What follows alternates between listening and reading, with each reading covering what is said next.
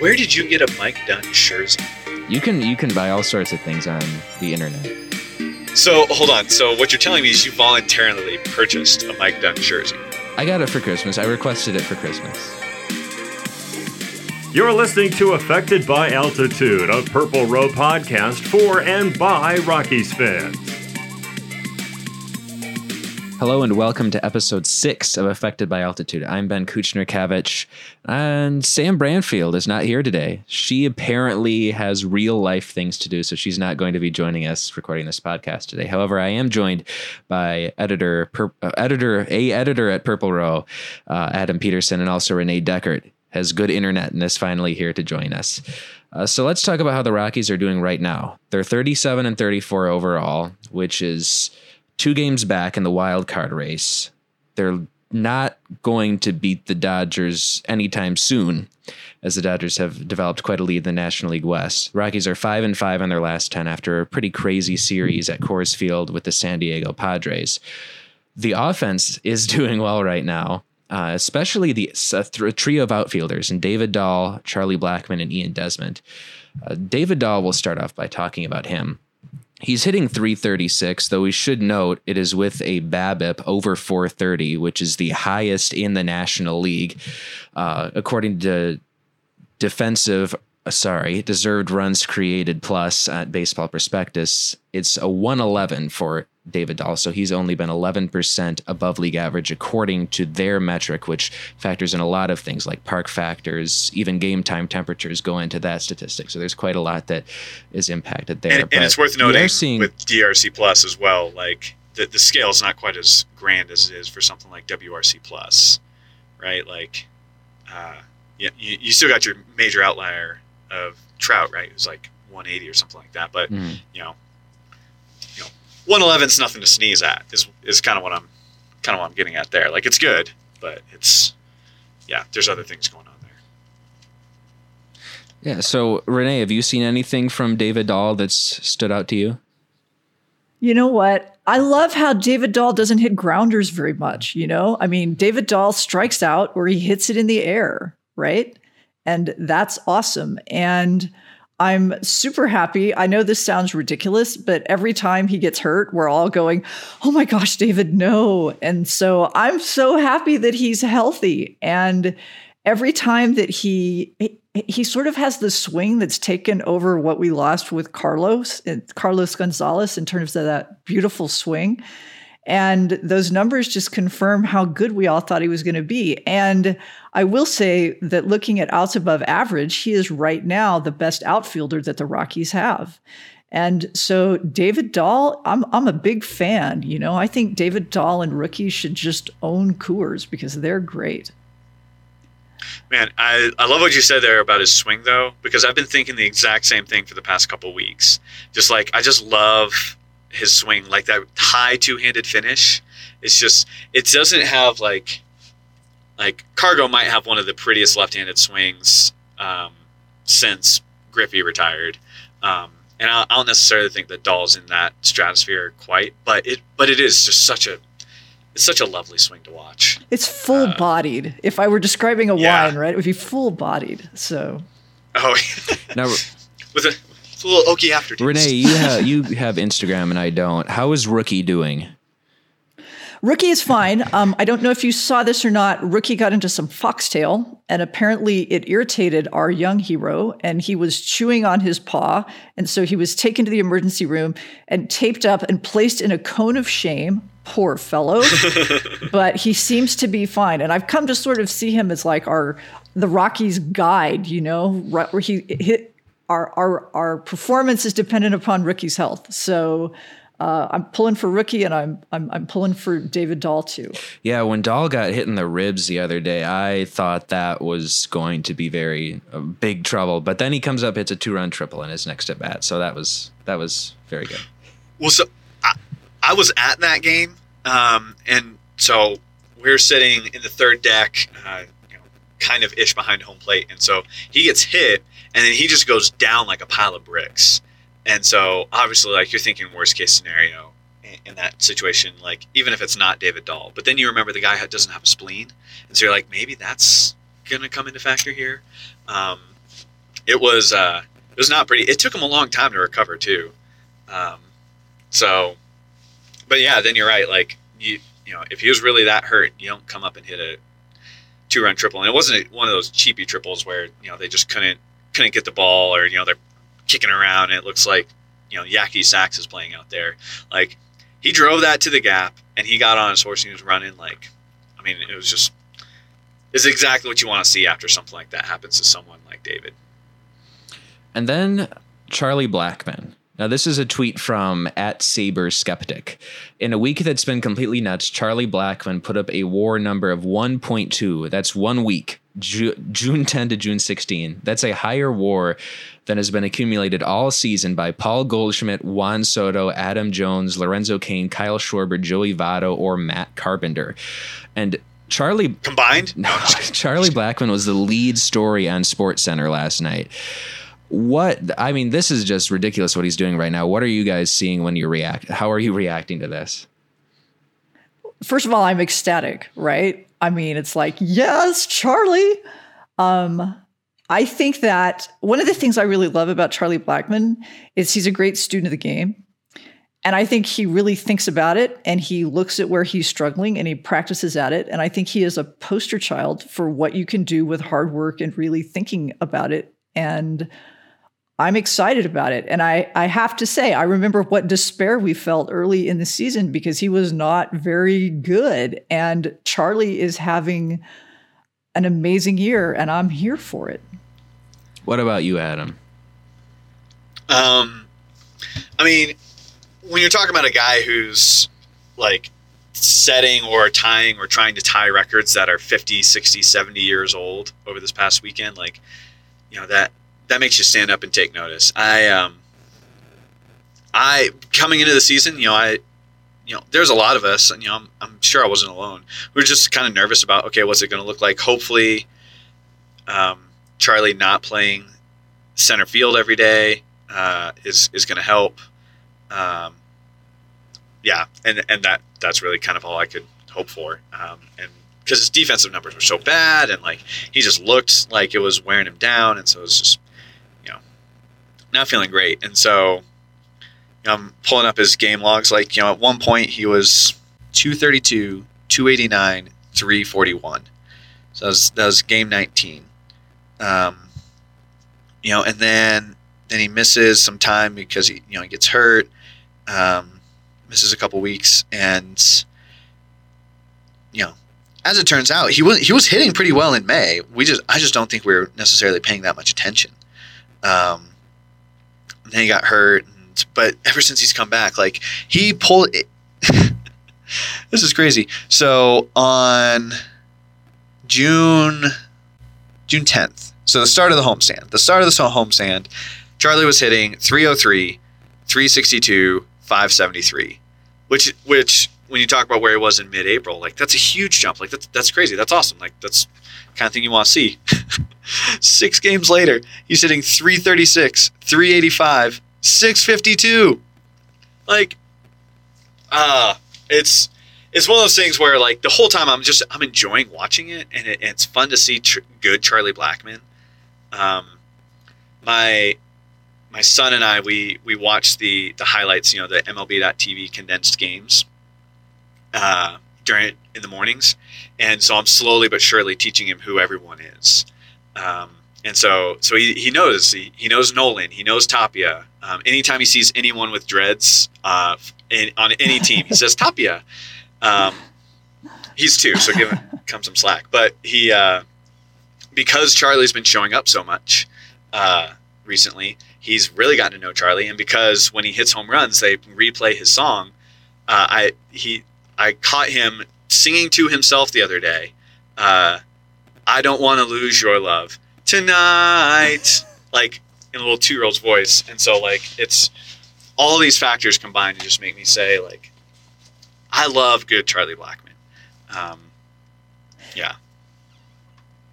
And he's less bad in right field than he was in center. Because I just looked, his outs above average is -2. So he's all right. And so I just think it's pretty cool. Yeah, in the Rock Pile on Saturday, I had a link to something from the Sports Info Solutions blog, and they looked at how outfielders have improved their defense when moved from center field to a corner, and it's happening for Charlie Blackmon, especially after an atrocious season in center field. He's not great this year in right field, but he's better. Same is true for Adam Jones, who's with the Diamondbacks now. The Orioles are playing him in center. Now Diamondbacks are playing him in a corner, and he's really improved his defense as well. Yeah. So these are good signs. Yeah. The question is going to be, I will say that there's just this small part of me that hopes that what we're not seeing with Charlie is just a big Coors Field bump. Like, he comes and plays 7 games at home and he's, knocking the cover off the ball. So we'll see what he does for these next, I think it's just a quick 6-game road trip we've got now. And so hopefully he can keep hitting. I'm not asking him to get 4 hits a day every day for the next week or anything like that, but I'm looking for signs that says that it wasn't just like, a flash in the pan hot start, but at least, indicative that he's getting his stroke back. And then another outfielder who's really turned it on as of late is Ian Desmond. So on Father's Day, I noticed that Raimel Tapia was in the starting lineup, and I said to myself, oh no, is Ian Desmond not starting? And I do not think there has been a single time when Ian Desmond has worn a Rockies uniform that I have thought that to myself. A couple days ago, Fangraphs, I guess they weren't loading or something. They sent out a tweet that said some of their stats were having trouble loading. I thought it was because they were having trouble calibrating Ian Desmond having a WRC plus over 100 for the Rockies. And it's true now. He's at 102.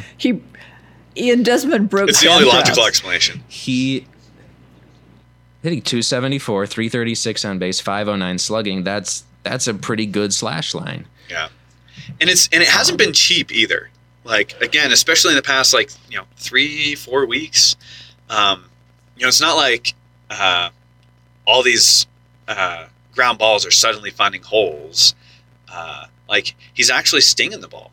He's hitting it all over the park. Like, the grand slam he hit on Saturday night was not cheap. It was like 416 feet or something like that into the bullpen. Like, went off the top of the wall between the bullpens. I don't know what to do in my life with Ian Desmond being good. Like, this is hard for me. I was the guy. What was it? Well, on this podcast, I wouldn't be surprised if our editors splice this in. But I said, Ian Desmond probably isn't going to get the playing time to have a good year, because at the time Tapia was killing the ball. And since then, Tapia's cooled off, and Desmond's run away with it. And so, this is me eating crow and saying that prediction was not good. We'll make some more later that we can hopefully make fun of one way or the other. So, but let's give Ian Desmond credit. I mean, how many of us saw the fact coming that he would hit, at this point in 2019, the longest home run in baseball, right, and the fastest home run in baseball? So to Manny Randhawa, right, who's been telling us all year, Ian Desmond is a little bit different, folks. Shout out to Manny. He's earned it. And I'm excited about the new for Ian Desmond 2.0, and I hope he stays with us for a while. I've been wanting to take a dive into what's different for a while, and I'm sure other folks have. And Ben, I don't know if you've looked into it at all yet, but yeah, it's flabbergasting to me. Like, this is a guy who's just been, not good. I was trying to think of a better word, but we'll just say not good. I have wondered how much so he legitimately did different things with his swing, right? Right. That all of that is true. And Nick Groke wrote a piece about how he got a different kind of pitching machine and he did different kinds of training in the offseason. But I have wondered to what extent it matters to him to be in the outfield as opposed to first base. I wonder if he felt as uncomfortable there as the rest of us felt about him there. And he got back in the outfield and he said, I'm home. I mean, I just wonder if that's a load that went off him and he was able to do other things. I mean, there's no way to measure that, but I've been curious. Yeah. Well, and not only that, but his first year, he was supposed to be the first baseman. And then he got hurt. And so Reynolds was in there, and it's like, well, they didn't really want to take Reynolds out. And so he was bouncing all around, and he kind of had a similar situation last year. Like he ended up bouncing around a little bit, partially because he wasn't good, like partially because they were trying to give Ryan McMahon a shot, like, and all these other things. And so like now he knows when he comes to the ballpark, like unless an injury happens, like if he's playing, he's in the outfield. So I think that might be a factor too. Just the certainty, not just like, oh, I'm not in first base, in the infield where I'm uncomfortable, but no, I know every day where I'm going to be. I wonder how much that plays a factor. Right. Let's play a game.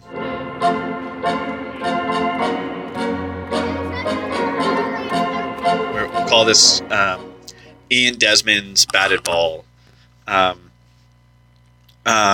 We'll play this like Price is Right, like closest without going. We'll do closest without going under. Okay, so in 2017, his first year with the Rockies, Ian Desmond had a ground ball rate of 62.7%. In 2018, he had a ground ball rate of 62.0%. In 2019, what is currently Ian Desmond's ground ball rate? Did I read it's something like 15%? No, I'll stop you there. It's not that low. Okay, so I lose. Yeah. So Ben, I have failed. It's your turn. I guess I'll go with like 40, maybe. 40? Yeah. Okay, Renee, I'll give you another guess. Yeah. So then I'm going to go 30. 30. Okay. It's 45%. So it's not like I probably overhyped it there, but like 45%, like that's borderline elite. Like having a ground ball rate. I mean, he in 2013 with the Nationals, he had a 43% ground ball rate, but otherwise, like he's been hovering around 50% or higher his entire career. So for him to be at 45% is not something I would have anticipated. Do you guys want to do one more? Sure. I don't know. I embarrassed myself pretty bad on that last one. So. Okay, Renee, line drive rate or fly ball rate? Which would you rather try and guess? I'll give you his two of the past 2 years, and then let you guess. But you tell me which one. Fly ball. Fly ball. Okay. So his fly ball rate in 2017 was 20.8%. His fly ball rate in 2018 was 21.5%. His fly ball rate in 2019 is 45%. I'll go with 50. 50. No. So this time you guys were both way high. So it's 31%, which again, that's an incredible change. So like it's like this isn't something where it's just like he's not getting lucky. Like his BABIP, I'm double checking, but it's 343, which in his best years he's ran a higher BABIP. But so like that's not terribly surprising. But the makeup of how he's getting these hits is completely different. And so there's something there with Ian, and it's whatever it is, there's a lot of there. This is one of my favorite stories of the year, though, right? I mean, I just am so happy that Ian, his teammates and his coaches have spoken so highly of him for years, right? And we've been like, yeah, clubhouse guy. How funny is that? And I'm so happy that this guy is finally working it out and doing some stuff because, he really carried a load for a while and people were booing him a year ago. And good for you, Ian. So keep doing that, dude.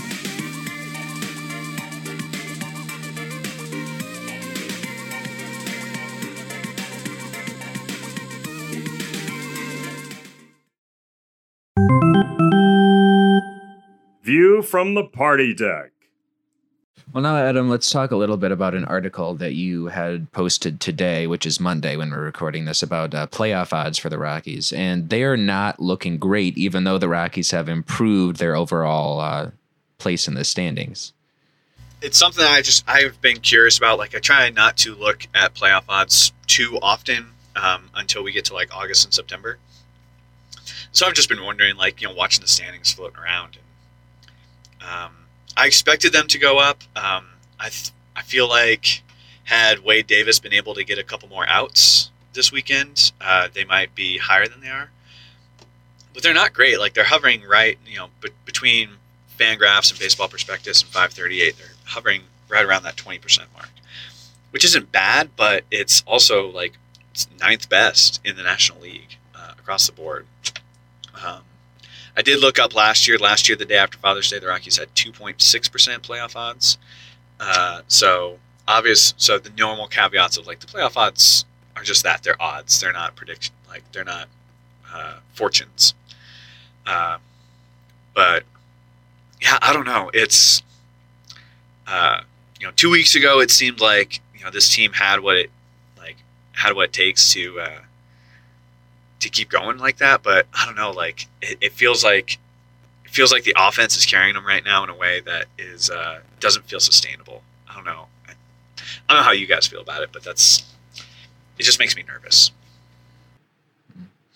And then I don't know how much this plays into that, but I saw on your article here in this table that the Rockies have the toughest schedule coming up for the rest of the season because they're playing .516 is the opponent win percentage, and funny enough, the second lowest in the National League is the Dodgers. So they have the second easiest schedule after the Washington Nationals. So that doesn't bode well. Yeah, so that either. 10.5 game gap between us and the Dodgers doesn't seem likely to close. Unless, the big reason why is because we got 16 games left, I think, against the Dodgers. And so, if we win all 16, who knows what happens. So, yeah, it's just looking at the National League. I've been thinking it and saying it since the offseason. Like, it's so competitive. And like now it seems like there's some tiers that are starting to separate. Like, you got the Dodgers, Cubs, and now the Braves, who have been amazing recently,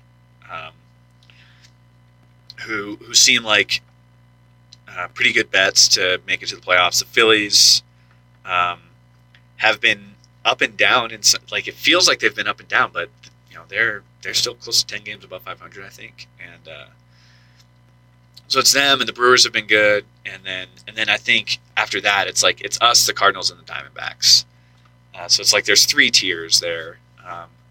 Of teams, and I don't know, it's going to make it interesting to watch, but it's also just going to make it absolutely nauseating as well. We wouldn't have it any other way. Well, from how the Rockies are doing now in these games that matter a lot, let's talk about a game that doesn't matter, the All-Star game. Who do you guys have representing the Rockies? Let's start with you, Renee. Well, I think we're all pretty confident that Nolan's going to be the starting third baseman, right? I think that is known. I think Charlie's going to make it. I don't think he's going to start. Trevor Story, I think, is going to make it, but I don't think he's going to start. And everybody, I hate to tell you this, I don't think Tony Walters is going to make it. I think there are going to be other catchers who get the votes. And the stash is powerful, and I believe in the stash, and I just don't think the stash is going to be enough. What about you, Adam? The thing, I actually do think Trevor has a chance to start, and that's because of the new voting procedures that they're doing. So instead of just like doing a fan vote all the way through, and that's who picks the starters, the voting is going to close at the end of the month, and it's going to be like either the top 3 or the top 5. I don't remember. Maybe one of you all remember.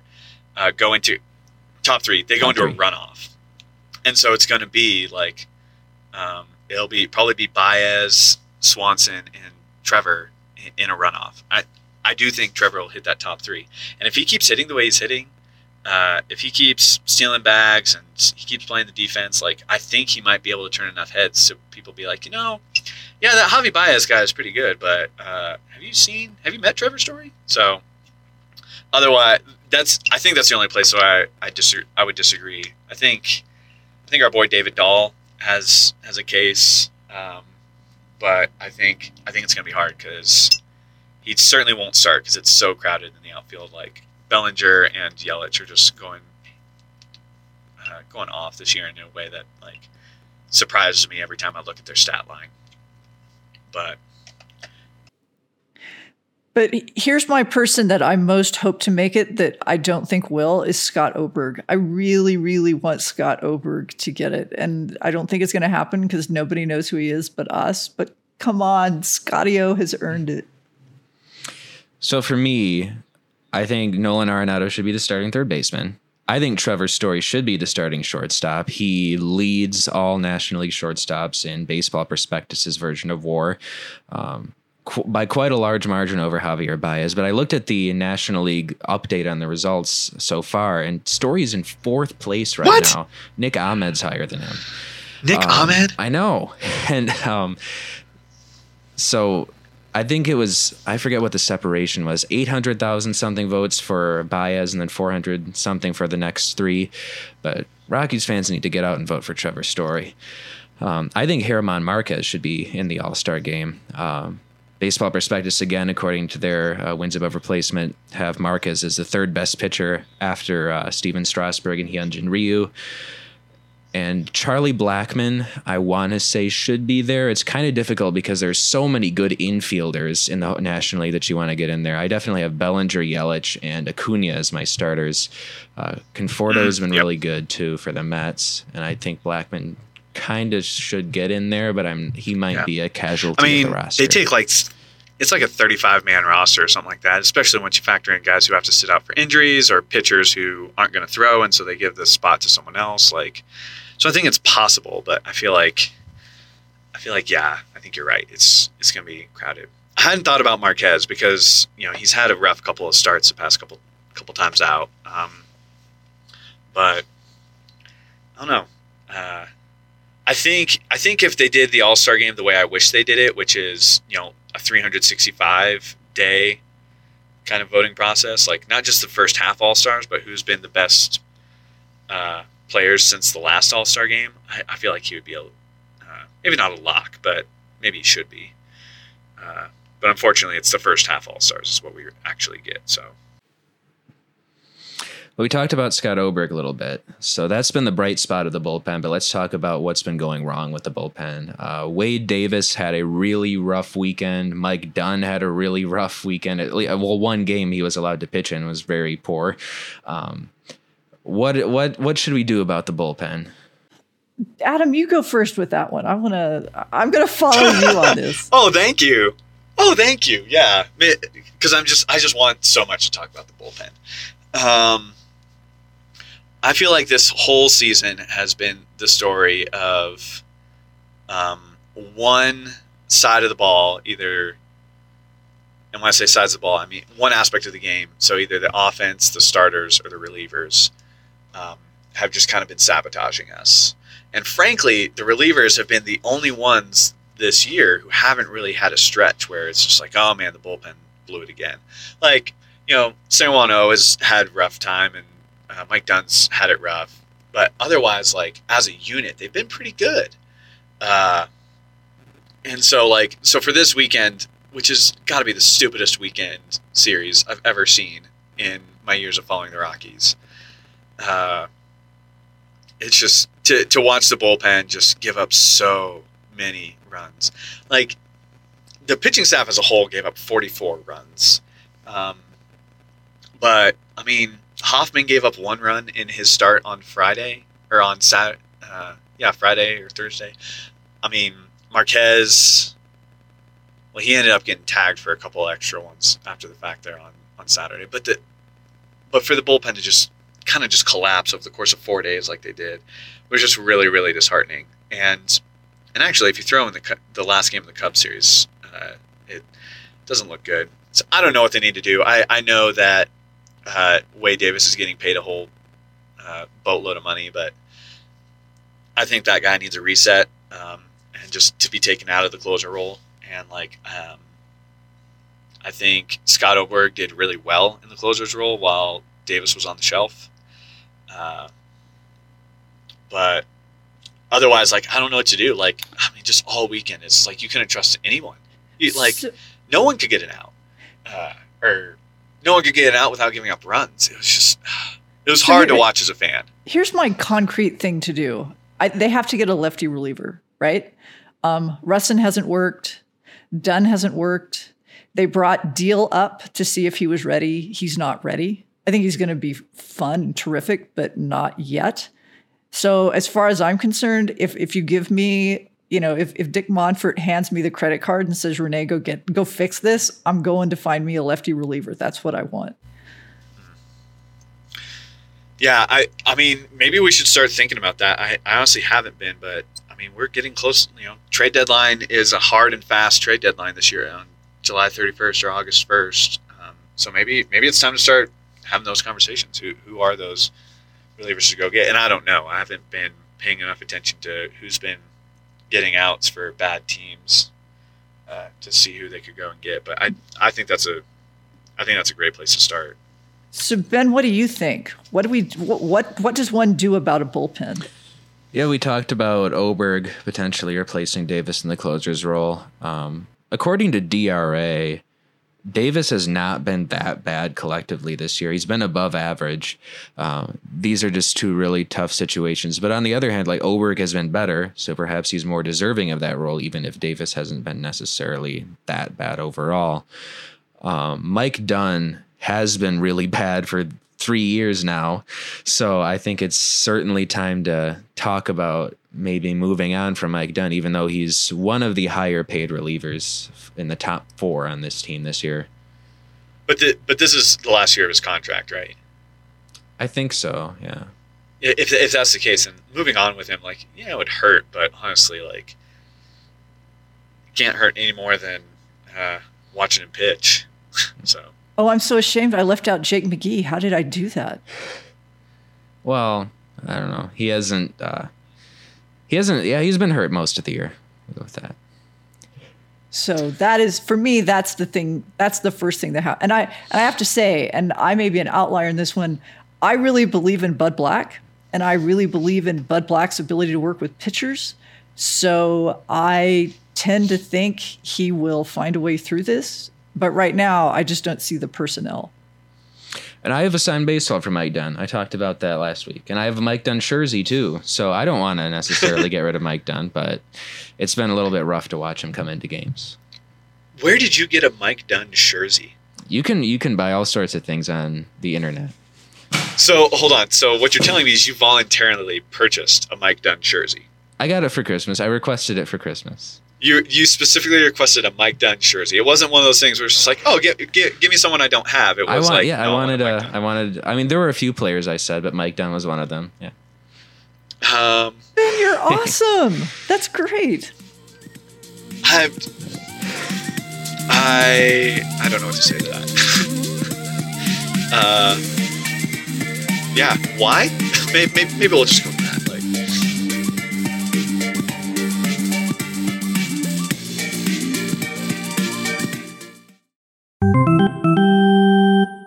You just know they're going to hit. And now let's move on to some summer book reviews with Renee Deckert. She's been writing a couple book reviews and maybe more to come depending on what kind of books get published for the rest of the summer. We had one about If These Walls Could Talk by Drew Goodman, and most recently The MVP Machine by Ben Lindbergh and Trevor Sawchik. And let's talk a little bit about this now, Renee. Are the Rockies, this was the title of your book review, are the Rockies lagging behind a player development evolution? Because Lindbergh and Sawchik, this is what their book is about. It's how baseball's new nonconformists are using data to build better players. And Adam Ottavino was one player who kind of used Driveline as a place to reinvent themselves, and that's what's talked about in the book. But the book mainly talks about Trevor Bauer as a starting pitcher who has used it. But we've seen Rockies pitchers using it as well, or being sent there, but maybe it's taken a little while for the Rockies to get to the point where they want to send their pitchers there.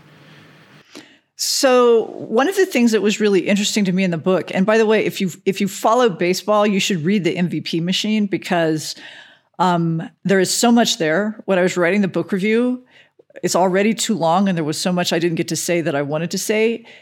It's going to be the kind of thing that people talk about for a long time, and I hope that we don't get sidetracked with Trevor Bauer. He is he's controversial, and I agree with all of that. but he provides a vehicle to tell a story, and I don't think anyone else could have done that. So, and I think one of the ways into it for Rockies fans that matters is that Trevor Bauer was the first person to go to Driveline and try to recreate himself and build a new pitch in this way. And Adam Ottavino was the first one to go to Driveline to decide if what Kyle Bodie at Driveline and Trevor Bauer had done was replicable. And we know now that it was. So you read the review, Ben. What did you think? Just sort of, I'm worried I'm going to talk too much. So what are some of the questions that you have or some ideas that stuck out with you that we can talk about? Well, so it's talking about Ottavino specifically was the Edgartronic camera that he was using, and how when I think it was Sawchik, when he was describing talking to Ottavino or something, kind of, he was asked if the Rockies facilitated him going there or something, and his response was kind of chuckling. Yes. But, so that was something that stood out to me. And then showing it to Chad Bettis, and Chad Bettis looking at it like it was some sort of alien object, that kind of stood out to me a little bit. I think that, so what comes across in the MVP machine is that the Rockies were not particularly forward thinking about what Driveline was doing. That is what Ottavino makes pretty clear.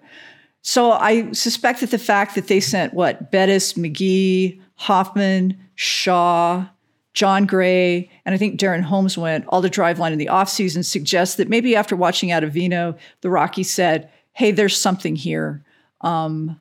Let's go find out. And somebody asked in the Menchies of the review if perhaps Kyle Freeland should go. And I think Driveline isn't a fix you now kind of thing. That's what Bud Black and the Rockies do. They fix you now. Driveline is about going there to find a new way to create a pitch or get better at a pitch and use technology and data to refine that. And that's not what Kyle Freeland, I think, needs right now. Driveline is a bigger process. But one of the things that struck me as I was reading it is I watched in the offseason, Jeff Bridich did an interview with Tracy Ringlesby.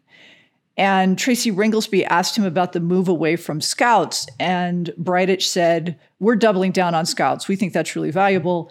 And there's nothing in the MVP machine that suggests that scouts are going to continue to have the same kind of role that they've had, because Edgertronic cameras and data tell them more about the potential of a player. And I'll say two other things about this, and then we can sort of talk about it. Nobody's better at this than the Astros, right? The Astros are terrific at finding players with characteristics they think they can develop and developing them and bring them up. Who was their player that they brought up last weekend? Yordan Alvarez. That's it. And he's who was traded from the Dodgers for like nothing, by the way. Correct. And one that comes out of the Rockies history is Colin McHugh, right? They found something in Colin McHugh, and the book describes this. They changed how they wanted him to approach pitching, and he became a very effective pitcher. So that's the thing. The other thing is that the Dodgers are ahead of us. And I find that to be threatening. Well, not threatening, but at a time when we're looking at a baseball team that's what, 9.5? No, we're back 10 now, right? 10 games back. That's really daunting because it doesn't suggest that there's a future there. But there's a line in the MVP machine where Kyle Bodie essentially says, given what we know about pitching right now, the hitters are they're in trouble for a while. Yeah, and so there's two things that you just said there that really interest me. Like, one, just this idea of the hitters being in trouble. I think it's really interesting to consider just the broader framework of what the MVP machine is talking about in light of these other issues that we see in baseball right now. Like, I think it was Ken Rosenthal this past week came out with an article that was criticizing where baseball is. It's not baseball, it's bludgeon ball, because there's too many home runs and strikeouts. And it's interesting to me, like, it's an opinion that you can have, and like, whether I think it's an aesthetic thing that just varies from people to people. Some people like more home runs. Some people like more balls in play, like, and that's fine. But when you bring in all this player development aspect into it, it gets really interesting, because then you see like it's a race between the hitters collectively and the pitchers collectively, and when it comes down to it, there's only so much that a hitter can do. Like, individual hitters can get better by adjusting their launch angles and retooling their swings, and we've seen that plenty before. And I'm sure I haven't read MVP Machine, but I'm sure those guys come up as well a lot too. But as a group, it's kind of hard to do this when we have so much more data just on like what pitchers can do, and like how pitchers can exploit their arsenals to be better, and what parts of the zones can they pitch in that works that's best suited for their pitches. Because at the end of the day, the batter has to receive the ball, and so there's like, you can only take what's been given to you. So like I think that's really interesting, and I think it has big implications for all these solutions that people propose to have about like, how do we fix the strikeout scourge, or how do we fix the bludgeon ball, and like it's like, well, I mean, part of this is just like the natural development of the game. Like, the curveball when the slider, I guess it was, when the slider was introduced, like that was a complete game changer in all kinds of ways. Back in the mid 20th century, and so like maybe we're starting to see something along those lines, but it's just happening on a much more incremental basis than just this revolution of inventing a new pitch. But remember when Otto came back last year and we saw the slider in the beginning and we were like, oh my gosh, right? Oh, yeah. It was like that's the slider we fell in. That's right. But he figured out how to make it do new things, and it became unhittable, right? That's what we're talking about. And whenever you're able to find players in the minor leagues or in Latin America and develop them, then you're going to have effective, cheap players, and you're going to further undermine the free agency structure that's been in place. So it's all very complicated and very intricate. This is the other thing that I would say that I found really interesting. The players were, generally speaking, apparently very eager to talk with Sawchik and Lindbergh about what they did. And I have to tell you, as I watched it, I just saw millennials who just wanted to share, right? I mean, I was looking at my students thinking about the number of times they're sharing things, sharing videos, putting up, collaborating, working together. The organizations like the Astros don't want to talk about it. It's protected stuff for them, right? It's a business approach to it. And while they're doing the same things, their end goals are fundamentally different. And I think that's going to lead to a conflict that we can't anticipate the resolution of. Yeah, I'm not so sure about that necessarily. I think you're right in saying that it's a fundamental difference in their goals, because a player wants to get better for himself. And he wants to make more money, right? I mean, if you're Justin Turner, if you don't reinvent your swing with the Mets, you're done. Yeah, you're out of baseball.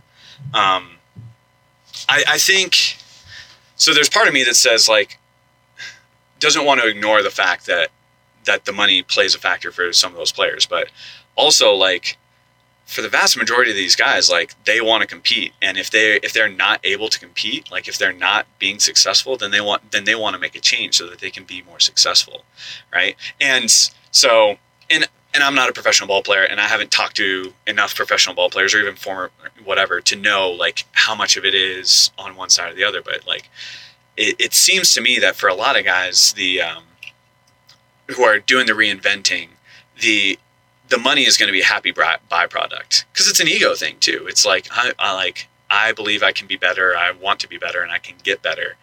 And then the money just is a reflection of the ego. Like the money is like, well, this is how much you're valued. But for the teams, it's all about competitive advantages against each other. I think sometimes we get caught into this narrative of like it's the players versus the owners. When I think it's the teams versus the teams. And so the Astros are going to protect it because they clearly have an advantage. Like very few teams are in their same stratosphere right now as far as being able to assemble a team and identify talent and develop talent to be successful. And like, they had to tear it down to the studs, and it was ugly for a while, but like, I don't think anyone in Houston right now really cares about how bad it was in the initial Jeff Luhnow years. And so if it means protecting their competitive advantage, like, yeah, we're not going to tell you how we identify or what we look for or all these things, because as soon as they do that, as soon as it's public knowledge, then the Dodgers are going to start doing it, and the Angels are going to start doing it, and the Yankees are going to start doing it. Like, two of those teams are probably already doing it. But yeah, and it will, I think you're right in saying that it will have consequences for how the CBA goes. And personally, I'm of the opinion, like, the CBA is 3 years away. Like, I think both parties are too smart to realize that both parties are too smart not to realize that there's going to be ways that they can pull something together that's mutually beneficial for everyone. But yeah, it makes sense to me why the teams and the players approach it differently, and how that affects the game and how people interact with the game. One of the things that happens in the player side is it's a very punk ethos, right? So you've got this structure of professional development as it happens now. And this is very much about undoing that, rebelling against that, defying it. Yeah, taking control of it for yourself. Correct. And so that's why whenever Adam Ottavino comes back and Bud Black says, well, I hope you're not going to be thinking about stuff all the time. I mean, there's this real sense of Bud Black as the man, the boss, the power structure, right? So there is this in higher ed, we think of it as uncollege, right? But it's do it yourself, deconstruct what's there and rebuild it. So there's just a whole bunch going on. And even as I talk about this, I feel like I'm not getting to points very well because it's left me with so much to think about. But I will say there's one other thing I would add. I did not sufficiently appreciate the extent to which minor league baseball is a big laboratory. It's a big underpaid laboratory.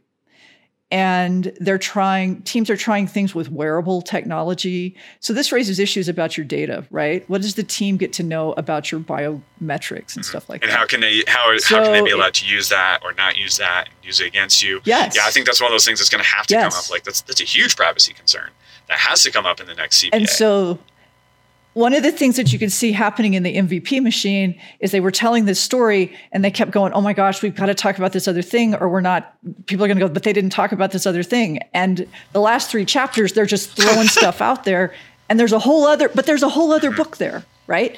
And I think they would be the first people to say, we need to talk about this. And there's just not room. So if you love baseball, read this book because it's an important book. Yeah. So one thing I would say to wrap up on this, Renee, so like my reading of this is like Ottavino comes back from Driveline. He's like, oh man, check this out. I found out all this information to get better. And Bud Black's like, oh man, what's this going to mean now? And like, but you think, you were saying, right, that this might have changed how the Rockies are doing things because of what Adam Ottavino learned? Don't you think, I mean, based on the description in that book, right?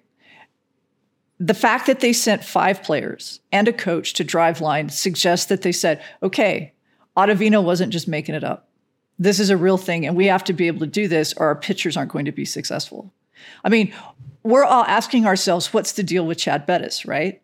Well, I want to ask that too, but the second question I want to ask is, Chad, did Driveline work for you and what did you learn there? Same thing with Brian Shaw. Did Driveline help you out? And so those are questions that I have. One of the things they did the authors did a Reddit Ask Me Anything, and I asked them about the Rockies, and they said the Rockies are behind, and those are the words they use, they're trying to catch up. So I take that to mean that they're trying to get in the right direction. And Jeff Bridich is never going to tell us any of this because, like the Astros, why would you do that? But it is an area of concern. Yeah, and again, especially when we factor in the Dodgers and like, the threat of the Dodgers has always been in their depth to me because they have the money, and now they have smart people running the operation. So they're not just handing Matt Camp huge contracts, but they're they're figuring out, okay, well, instead of getting one Matt Kemp, we can get 3 guys who, can be a net positive over what Matt Kemp could be, right? And so it's just been the depth to me that's always been haunting. But even more than that, now they can take those 3 guys and they can say, this is something they're good at. We'll develop them to be even better at this thing. I mean, it's that kind of micro-programming. Justin Turner and Chris Taylor and Max Muncy. And then it's just like, and at that point, it's just like, what can we do? Like they're pulling these guys out of nowhere because for whatever reason, they have the guys who have the right eyes, who can see which players can make the changes. And so yeah, it is haunting because I remember before the season, a lot of people were like, man, I think this is the year that the Rockies can really catch the Dodgers because they don't seem like they've gotten that much better and like they seem like they have holes. And the whole time I was just like, I don't know if that's true, y'all. Like, I just think I don't see a team that's gotten worse. I see us as a team that missed our shot last year, and being 10.5 games back on Father's Day makes me think that even more. And like going into all this discussion about MVP machine, like makes me just think like, okay, well, maybe we can make the World Series as a wild card, but man, I'm just the hopes for a division are really paltry for me right now. Now, we did see John Gray in a Denver Post article talk a little bit about his experience. So that's one current Rocky we've been able to see. Was there anything that stood out to you from that article, Renee? This is what I thought was really interesting about it. Gray has always struck me as the most spiritual of the Rockies pitchers, which I know sounds weird, but he says for him that pitching was always about feel. He talks about his slider and he said it was about feel. And in that Denver Post article, he describes how looking at his pitch with an Edgertronic camera showed him about the hand positioning, and that was a difference that he made. And when you couple that with what Nick Grote described with this sort of psychological training that he's doing for himself, I think that's a really interesting combination. Because as I was reading it, Driveline just didn't seem like a John Gray kind of place for me. But I think it worked for him. Just to get on my soapbox about John Gray a little bit. Please. Here, let me adjust this for you, sir. Okay. It's just that Nick Groke article is very good about John Gray and about his just this whole psychological impact beyond even Driveline. And it's just like these are really stressful situations that you find yourself in as a professional athlete. And how we react as human beings is just, you have to teach yourself how not to react in a normal way to be a competitive athlete like that. And it just comes easier for others. And just what John Gray is, when people were calling him a head case, it's not weakness of mentality. It's behaving like a human naturally does. There's nothing wrong with him. He's actually behaving like a human being naturally would. And it's just like you have to change your emotions, and it can be true in a lot of different areas. Like me, when I get public speaking, I have kind of anxiety about that, but I try to channel it into some sort of adrenaline that helps me to perform better. And it's just the stress about pitching in stressful situations undoubtedly is going to get the better of almost anybody. And it seems like Gray here is now taking extensive measures that he can to make the mound a place of the serenity. And that can be... the mound can be a place that's far from a serene place at times. And Gray is doing, I think, everything he needs to get to that place where it's going to be a good place for him. Which was why yesterday, whenever Black put him in at the bottom of the 9th inning, right, I just thought, this can't work. And it isn't about John Gray. It is about the fact that he has a methodology that he uses when he is pitching, and that got thrown out. And people were like, well, just go throw strikes. And you want to say, it's more complicated than that. Yeah. So, yeah. When that happened, when I saw that Gray was in the bullpen yesterday, Sunday, I was like, oh, well, it looks like Bud's already prepping for extra innings. I would have rather have seen, like, I know that Oberg had been overworked over the past few days. I would have rather seen Oberg in there to try and get that one last out and keep it a tie game. And then you bring John Gray in, like, if it gets there in the top of the 10th, in which case, like, he can more easily replicate his starter's kind of mentality. Like, he never enters a game with runners on base. And so, like, so yeah, it was disappointing. That's one of the few times where I've actually watched Bud Black and be like, man, you just didn't do right by your pitchers in that situation. So I haven't felt that way about Bud Black with a pitcher since that Adam Ottavino fiasco a few years ago where he threw like 48 pitches or whatever it was. So it was hard to watch. It was a hard weekend to watch. Can we stop talking about this series? I hate this series. It's in the past, man.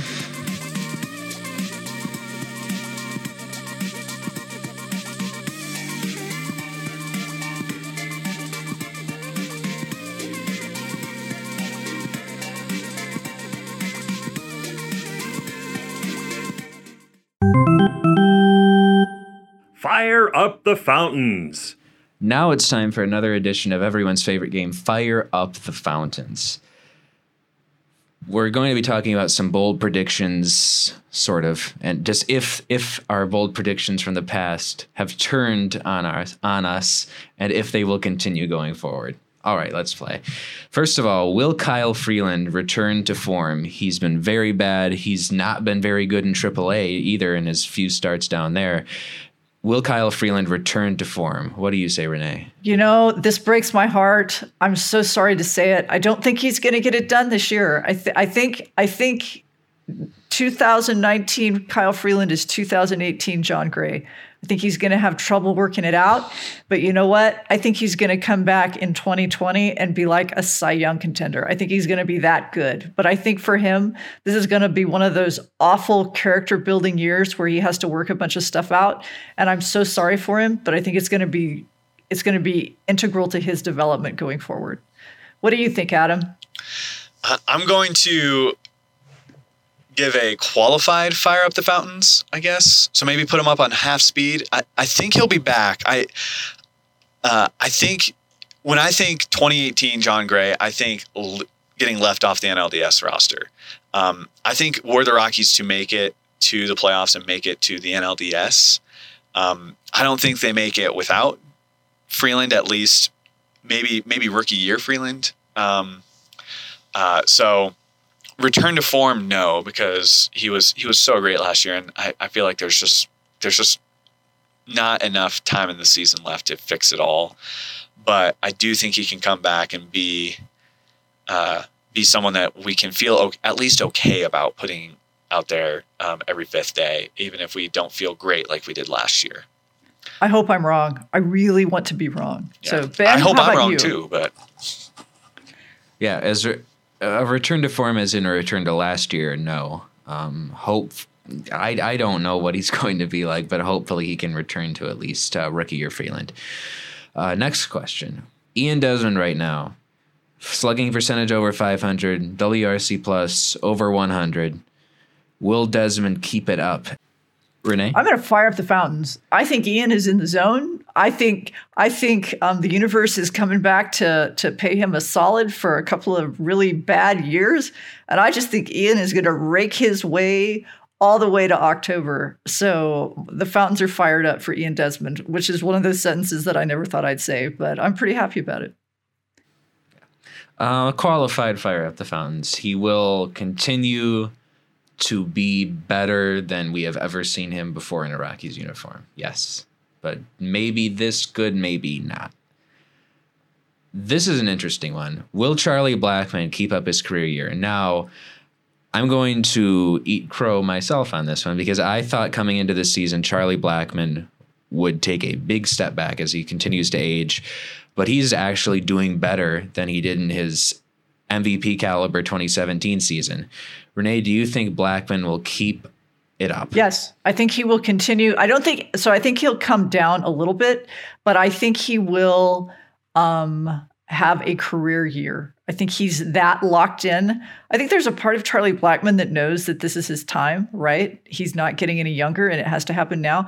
And I also think he's a testament to experience. This is what can happen when you've practiced and thought about it and looked at it and studied. I'm a fan of the good student. Let me just say that up front. So I'm firing up the fountains for that one. yeah. So Adam? It sounds like Renee, you think that he's in that sweet spot where he still is young enough to where he has the physical tools, but he also is old enough to where he's got those mental tools.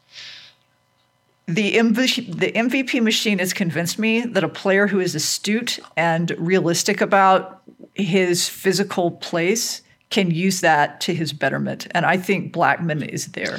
I'm not going to fire up the fountains.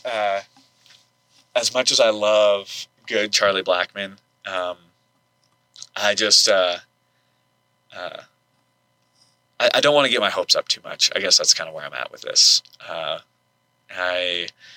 don't want to be disappointed by Charlie Blackmon, so I'm taking the coward's way out and setting low expectations. So I'd be surprised. Oh, Adam, it's too late. Your 2-year-old is singing your love. You're in, dude. You cannot back out of this one. Ben, how much crow are you going to eat?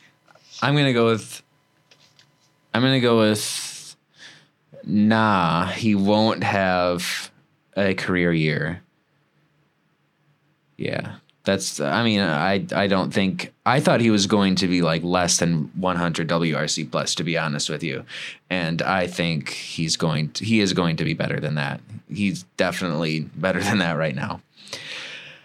But this is. Will Tony go ahead? This is one of the things. I hope that people who listen to this podcast will tweet at us and tell us what they think about our predictions and if we're right or wrong and lay their own in, because I'm always really curious about how folks read where the Rockies are now. And that's what's our Twitter at Altitude Effect at Altitude Effect. That is the podcast Twitter. Yes. Next question: will Tony Walters keep it up? What do you say? I believe in the stash. I'm firing up the fountains. As Renee kind of pointed out, like his defensive numbers aren't quite where they've been recently, but now I'm not necessarily going to say that Tony Walters is going to be one of the top 5 catchers in the National League, but I do think he can be a top 10 guy. I think he's made enough changes. I think he's putting things together. Like, I'm buying it. I'm firing up those fountains for Tony. I'm going to fire him up myself. I think he's gotten a taste for hitting. I think he's become consistent in his swing. I think he likes it, and I think the stash is going to carry us all through. So I'm in. I will fire up to the extent that I'd say Walters should start against at least right-handed pitching every day. He is that good. It's a very qualified response. Now let's talk about Ryan McMahon. Will McMahon solidify himself and take the reins at second base? I don't remember who I asked first last time, so whoever I did not ask can go first. Well, that would be me. And you know what? I am in on Ryan McMahon. I think Ryan McMahon is finding his zone. I think he's finding his swing. I think the man is going to rake. I think the Rockies are going to have a glut of infielders, and it's going to be very exciting. And let me just also say on an unrelated and unimportant note that watching him and Trevor play air basketball after a victory is my favorite thing in the world ever. Adam, what do you think about Ryan McMahon? I think I love Ryan McMahon. I want to believe. I haven't seen quite enough yet to believe fully. I think he'll be the everyday second baseman just because by default. But no, I'm not going to fire up the fountains here. He's hitting more ground balls right now, which is than he has in his previous 2 years, which is a real negative indicator for me. He's making better contact overall. And so maybe I'll eat my words on that, but no, I'm not looking for Ryan McMahon to be a highlight hitter. I think he'll keep getting those big hits when he needs to get those big hits. But yeah, I'm not firing up the fountains here. Ben? I love myself some good on base percentage, and Ryan McMahon has that. He's hitting .263 with a .345 on base. Problem I've had with Ryan McMahon all season is Baseball Prospectus. His DRC plus has been down. It's only 87. And when you look at the overall slash line, it looks like it should be better than that. I'm happy with the results that we've seen from McMahon, and I want to believe in him going forward, but I'm not sure he's going to keep up what he's been doing.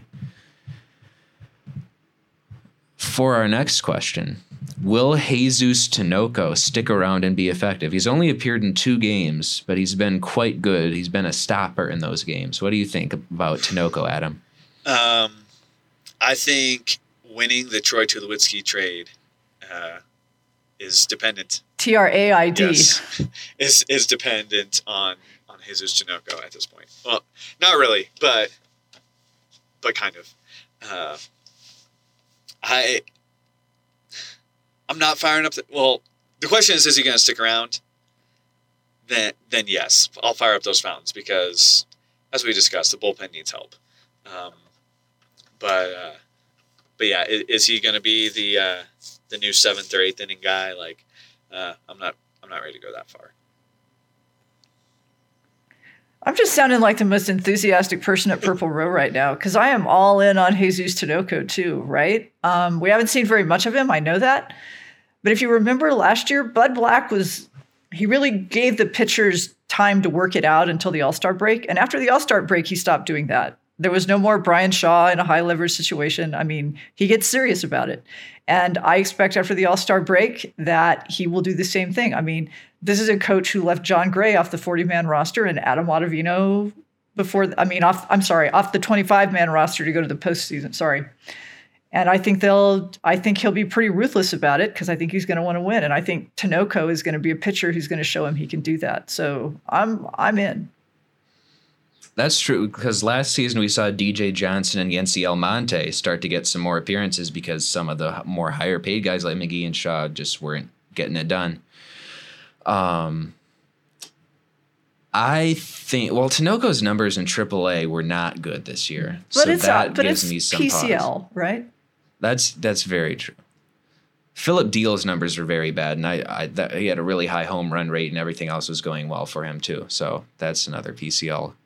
I don't know. Tinoco, I think Tinoco's prospect status has fallen for me each time we've done the PERP rankings. Same for Castellani. I don't know. I think Tinoco will stick around, and he will be, I guess, better than Mike Dunn. We'll say that. And we'll stick with the Tulowitzki trade for our final Fire at the Fountains question. Will Jeff Hoffman solidify himself as a starter every 5th day in this rotation? I think he's going to do it. I think he's going to, if Freeland doesn't work it out, I think he's going to, and I think he's going to show himself to be fine in the Senzatella mode. In other words, he's not going to be in the Marquez mode where he's mowing him down, but I think he's going to show himself to be reliable enough. And so I think Antonio Senzatella 2.0 is Jeff Hoffman with goggles. That's me. That's the least enthusiastic you've been on any of these, I think. Sorry. But which kind of takes the wind out of my sails because that's about where I was. I think that Antonio Senzatella comp is adequate. I think I'll fire up the fountains on Jeff Hoffman staying in the rotation the rest of the year. They had a baby in the off season, and last year that was a really good indicator for pitchers. But yeah, you never know. He might have to start, potty training soon. Who knows? Ben, how about you? How are you feel about Jeff Hoffman? Fire up the fountains on Jeff Hoffman. I think he's going to be a very solid member of this rotation going forward. I'm high on Jeff Hoffman. And that'll do it for Fire Up the Fountains. Unless did anyone want to add? You know what? I have one quick one that they're not prepared for this one, so this will be fun. Is Peter Lambert going to give German Marquez a run for the Silver Slugger? Oh, I hope so. Because if he does, that means he sticks around, right? But I think the Silver Slugger will go to whoever hits the home run first, and so I mean, Peter Lambert still looks like 3 small children in a trench coat stacked on top of one another. So I just don't know if he's got the power to get it out there. So I'm going to say no, just because he's not going to get the extra base hits. But I think he might beat him on average. Yeah, I'll say no because you just made a very persuasive argument.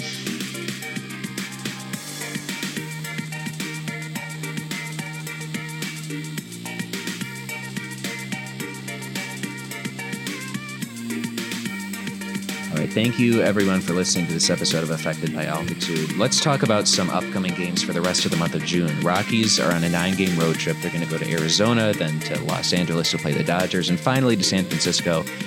Then a homestand. Isn't that great that you get to come home? Oh, but we're playing the Dodgers for 4 games. here's a look at some of the interesting television shenanigans that'll take place. There's a few games not on ATT Sportsnet Rocky Mountain, a few games on Big Fox. Let's talk about those. Thursday, June 20, the game at Arizona is not going to be on ATT Sportsnet Rocky Mountain. It'll either be on Fox Sports Arizona, which is the Diamondbacks TV broadcast, or you can listen on KOA AM.